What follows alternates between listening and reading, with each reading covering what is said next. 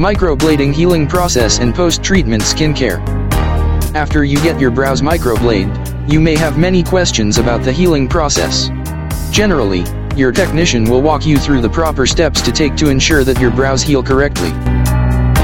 If you look at your brows right after the procedure and find that it does not look like the eyebrow embroidery before and after photos you see, that is because your brows will look slightly darker. The following timeline summarizes the general healing process to help you set expectations on how your brows will look like in the first 30 days after the treatment. Days 1 to 3, eyebrows look full and bold, and they are much darker than expected but will fade in time.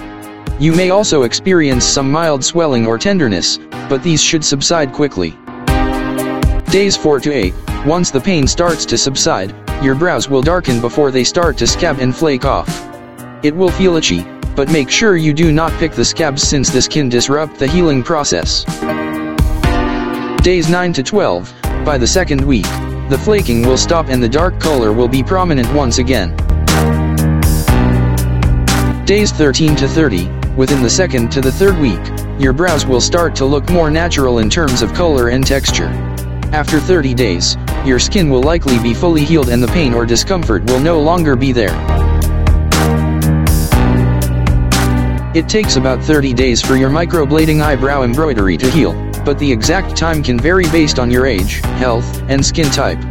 Since microblading is a semi-permanent procedure, it will naturally fade over time. As such, it is recommended to get a touch-up every 12 to 18 months. Try to keep your brow area as dry as possible for about 10 days.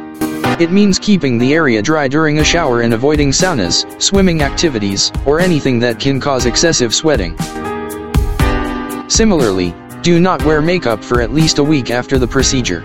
Since the pigments are still setting into your skin, you want to allow the cuts to heal properly, and putting on any products may hinder this from happening. Your brow specialist will likely give you cream to help your brows heal, so make sure to apply this based on their instructions. While microblading is known as a semi-permanent procedure, you will still have to maintain and care for your brows to ensure that they look good for a long time. With this, you can say goodbye to filling in your brows every day and have natural-looking brows with little to no effort.